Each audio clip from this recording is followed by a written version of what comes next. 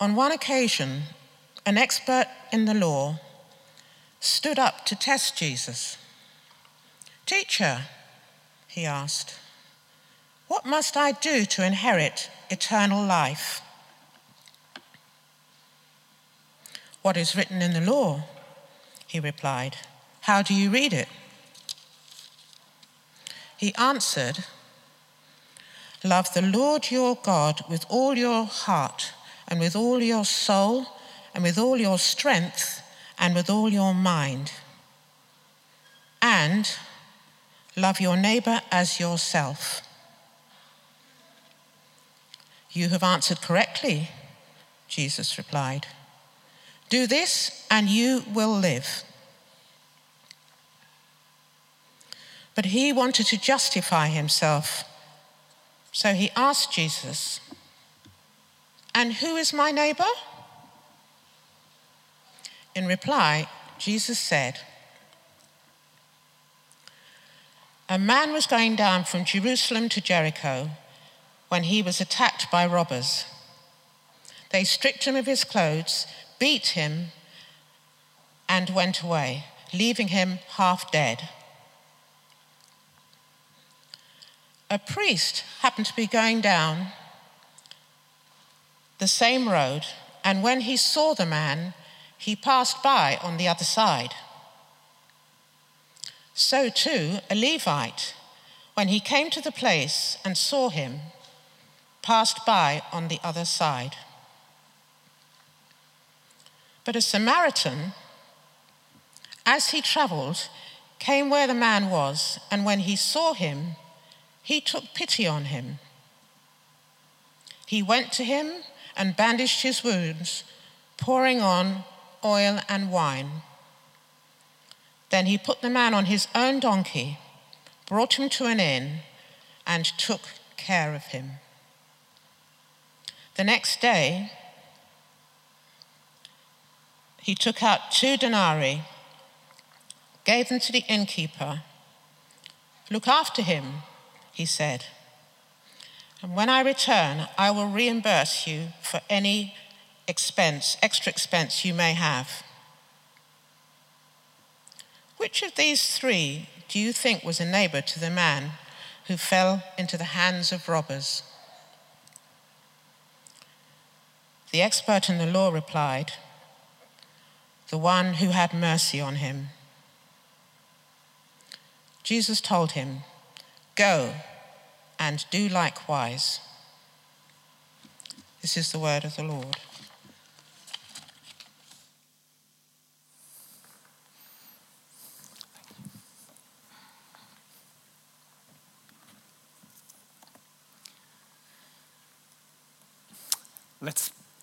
Let's pray together. Father God, thank you so much for your presence this morning, by your Spirit, by your words, by your body here gathered. We pray that you unlock for us this morning scriptures, and that we come out later touched and changed by your word. We pray this in your name, Jesus. Amen. Amen. Good morning, everyone. For those who don't know St. Barnabas, I'm Jean-Luc, I'm French, and this morning I will talk about this passage. If you don't know, it's okay. Usually we unpack that kind of passages during messages here at St. Barnabas. It's called the parable of the Good Samaritan, and we are in a series of looking at the great commandments, loving God and loving our neighbor. And this morning I want to avoid 2 things. I want to avoid 2 pitfalls about loving this topic of loving our neighbor. First of all, I want to avoid any guilt trip that we may arise as we're thinking about loving our neighbors. Maybe we don't love our neighbors as well as we think we should. And so my purpose this morning is not to give us guilt, of course, because Christ has set us free and we are free from any type of condemnation of false guilt. And secondly, I want to avoid this idea that we need to do a lot of things for our neighbors. It's about a to-do list. So let's look at this passage. because I want to share with you the fact that the source of Christian love for our neighbors, the source of how we minister to the broken, to the marginalized, to the downcast is in God. And you know, the church in general, and that local church in particular, is not called to become a glorified social service, but we are proclaiming the kingdom of God, which proceeds from another source. What is the key of our passage this morning, the Good Samaritan parable? You may say it's about love.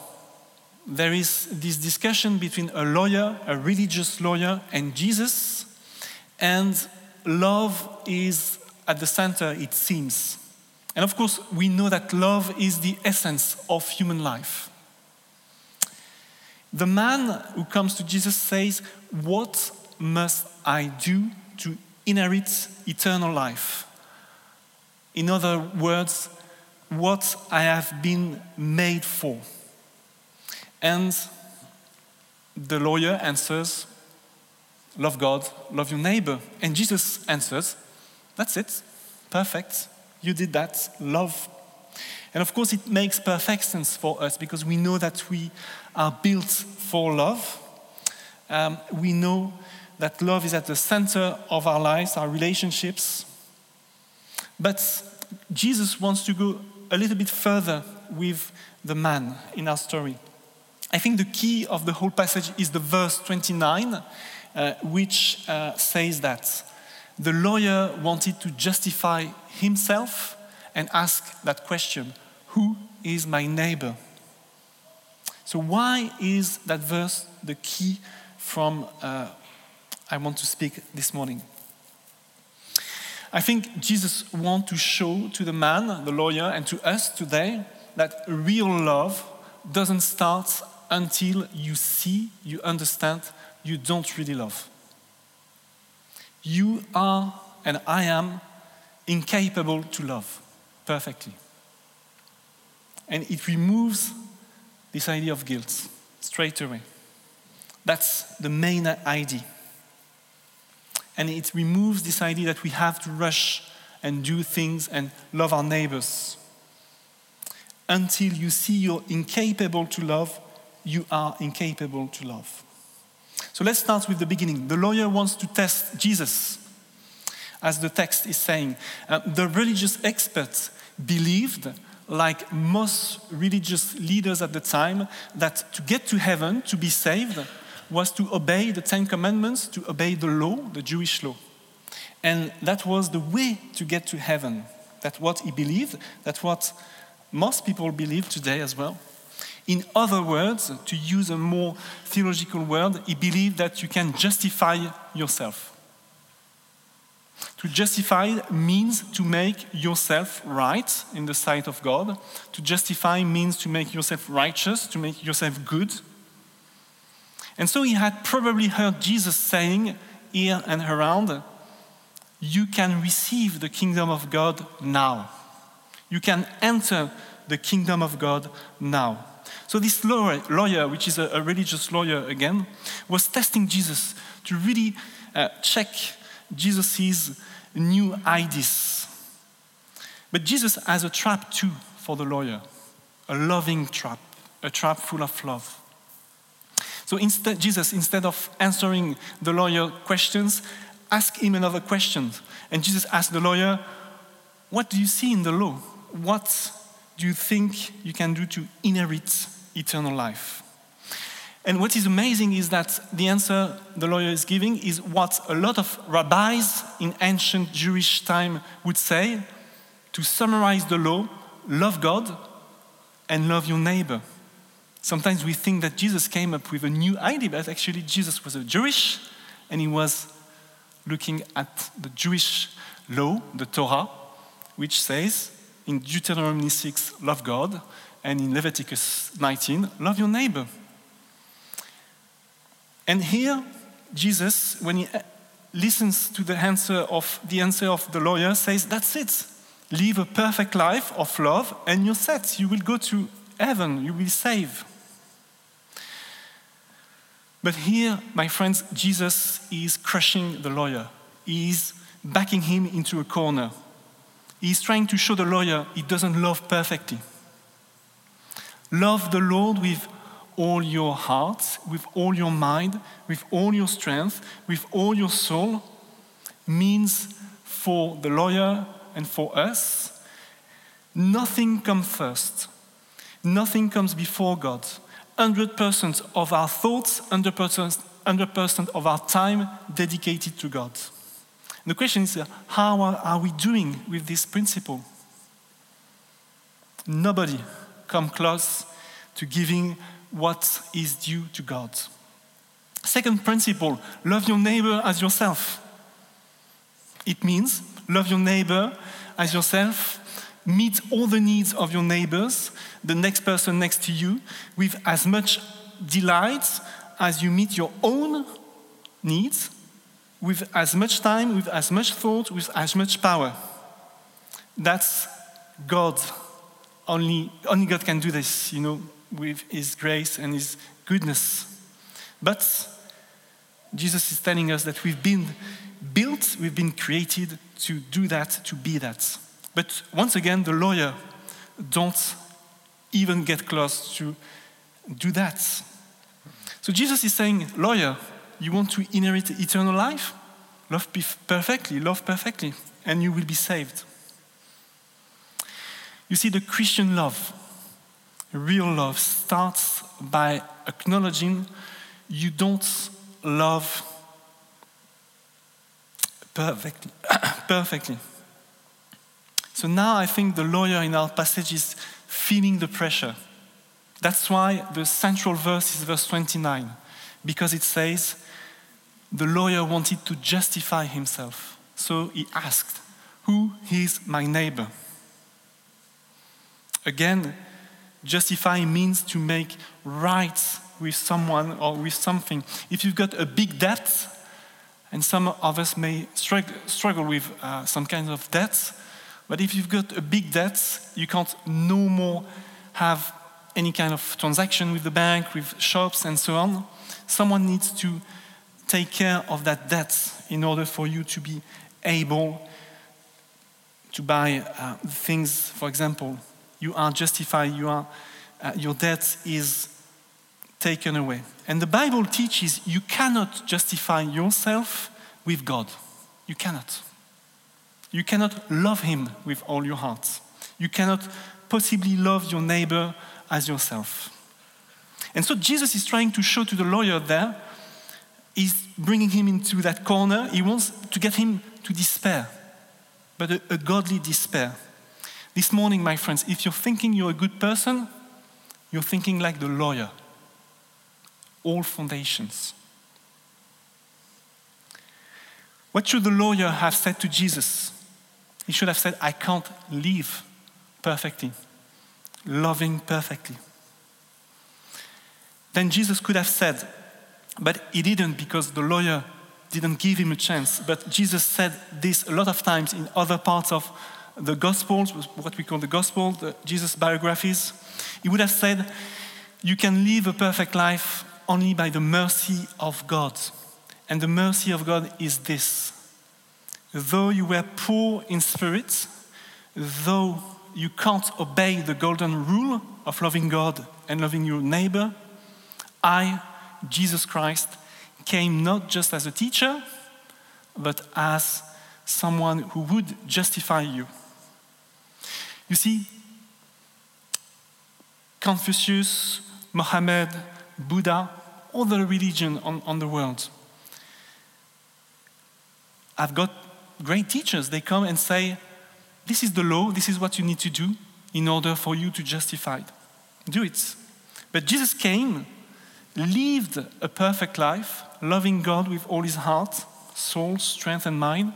He loved his neighbor as himself, in order that his records will be ours, in order that he died to pay that debt. He justified us. He set us free. So the lawyer in our story didn't do that. But that's what Jesus is trying to get him to say. Real Christian love does begin only when you see that you are a sinner saved by grace. Otherwise, you're self-justifying you're self-justified. You can have, of course, a kind of compassion, and of course, you can show compassion to people.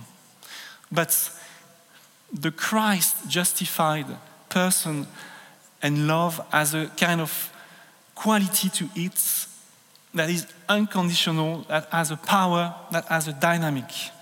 And anyone in that room that have moved from being self-justified to Christ-justified knows the difference. If you are a sinner saved by grace, it melts you, it humbles you, it re-dynamizes you. And the kind of love that is depicted in that parable, the parable of the Good Samaritan, is exactly that kind of love. Because the lawyer expert says, who is my neighbor? He wants to justify himself, as we said, and I think the lawyer is kind of guilty there if he feels that he can't meet love God, love your neighbor, so he wants to justify himself. And Jesus tells that story we just read about a Samaritan who finds a Jew person half dead, that has been beaten, robbed. And I just want to stress the magnitude of the love here in that story of the Samaritan. The priest and the Levites just went past by. It was probably like going to London in a street where at 3 a.m. There is no traffic light and it's really frightening. They just go by and they think they may also be robbed. So they leave and they think the man is already dead. But the Good Samaritan takes the risk of stopping. He gives the most concrete practical help. He gives medical help. He gets his hands dirty. He destroys his own schedule. You know, we are all sometimes annoyed in our busy city of London when we miss our train or we miss something. But here we see that the man is destroying his own schedule. He takes this man to an inn. He gives 2 silver coins. Commentators say that basically it was 2 months' rent to stay in the inn. And he says to the innkeeper, if you pay extra, whatever it is, I will come back and pay it. We have to remember that Samaritans and Jews were really sworn enemies. Another place in the gospel, Jesus is called by some of his enemies a Samaritan, a demon-possessed and a Samaritan. You find it in John 8. But for example, the Jews at the time, they would say their prayers in the morning and they would say a prayer like this. Lord, a little bit like the Lord's Prayer. Lord, give me a good day. Give me this day my daily bread. Keep me safe today. Lord, I pray that there will be no Samaritans in the resurrection on the last day. It's to give you the kind of hatred between Samaritans and Jews. But in this story, the Samaritans give his love to an enemy. So why would Jesus take an extreme example to illustrate who is my neighbor? I think because Jesus is saying that the mark of a heart that has been touched by the grace of God is inevitably leading that heart to radical love and to deeds of compassion to the neediest, to the most broken, to the most ungrateful sometimes people that are probably the furthest away from our background, socially, physically, demographically. Why? Why is that? Because I believe that when you are sinners saved by grace, when you know that, and when you meet the people that need, the poor, need the most, you are looking in a mirror. If you are sinners saved by grace, you will know immediately that what you look in someone else that has needs is what the Father look at you, unless Jesus covered you with his righteousness. You see the point? We are not doing social actions because we want to patronize people, but because when we see people, we know that we are like them. We need God to cover us with his righteousness. So Jesus says to the lawyer, now, who is the hero of the story? And the expert in the law says, the one who showed mercy. And even the lawyer, even not saying the Samaritan, he doesn't want to say the word. But Jesus says, go and do likewise. You see, Christian faith is really simple. Christian faith is really simple. It's saying, I am nothing. Jesus, you are my everything. Until you know you can't love perfectly, you're not able to love. The lawyer was incapable of it. You and I are incapable. Until you're crushed by the magnitude of love that God gives us in Jesus, you won't be humble enough to receive the love that God offers to us and then go and meet the need of the neighbor. So in conclusion, before being a good neighbor, a loving neighbor, you need yourself to be neighbor. You need a neighbor. You need Jesus as your neighbor, and I need Jesus as my neighbor. Jesus is the Good Samaritan you see in the story. Jesus is the one who goes and sees us half dead. We are the one who are lying on the roads in our own blood. But Jesus gave his life for us. So until you see Jesus as your Good Samaritan, you will never be a Good Samaritan. So I said at the beginning, it removes us guilt and false guilt, because we don't have to answer to the all needs. When we leave this place and go home, we will certainly see a lot of needs among our neighbors, maybe homeless people, maybe people that are unwell. But it starts with Christ, with God, receiving his love, and then from that place being able to see where God is drawing by his love to people. Another thing that removes us that kind of guilt and the to-do list that is unending is that we are a body. We are the church. The inn in the story, Jesus, the Good Samaritan, bringing the person half dead to the inn. The inn is a picture of the church. You know, it's not you and you and you that needs to do everything. We operate as a body, and the church is answering in different ways, here locally, but globally, at different challenges and to our neighbors. So it comes back to the fact, as we saw last week, that God loved us first in Jesus. So we loved him in return, receive from him, and being able to worship him, we go out. So let's pray, shall we? Father God, thank you so much that you sent Jesus as the Good Samaritan. Father God, thank you so much that this morning we are incapable to love you with all our hearts, soul, mind, and strength. This morning we are incapable to love our neighbors as ourselves. We need you for that. We need you to praise you. We need you to worship you. We need you to go into the world, serve the needs.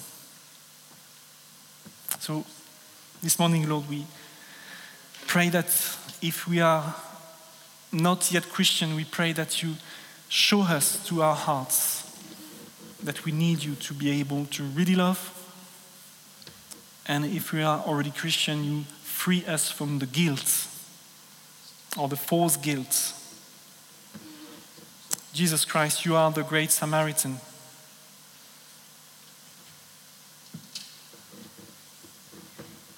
So come, Holy Spirit, we pray.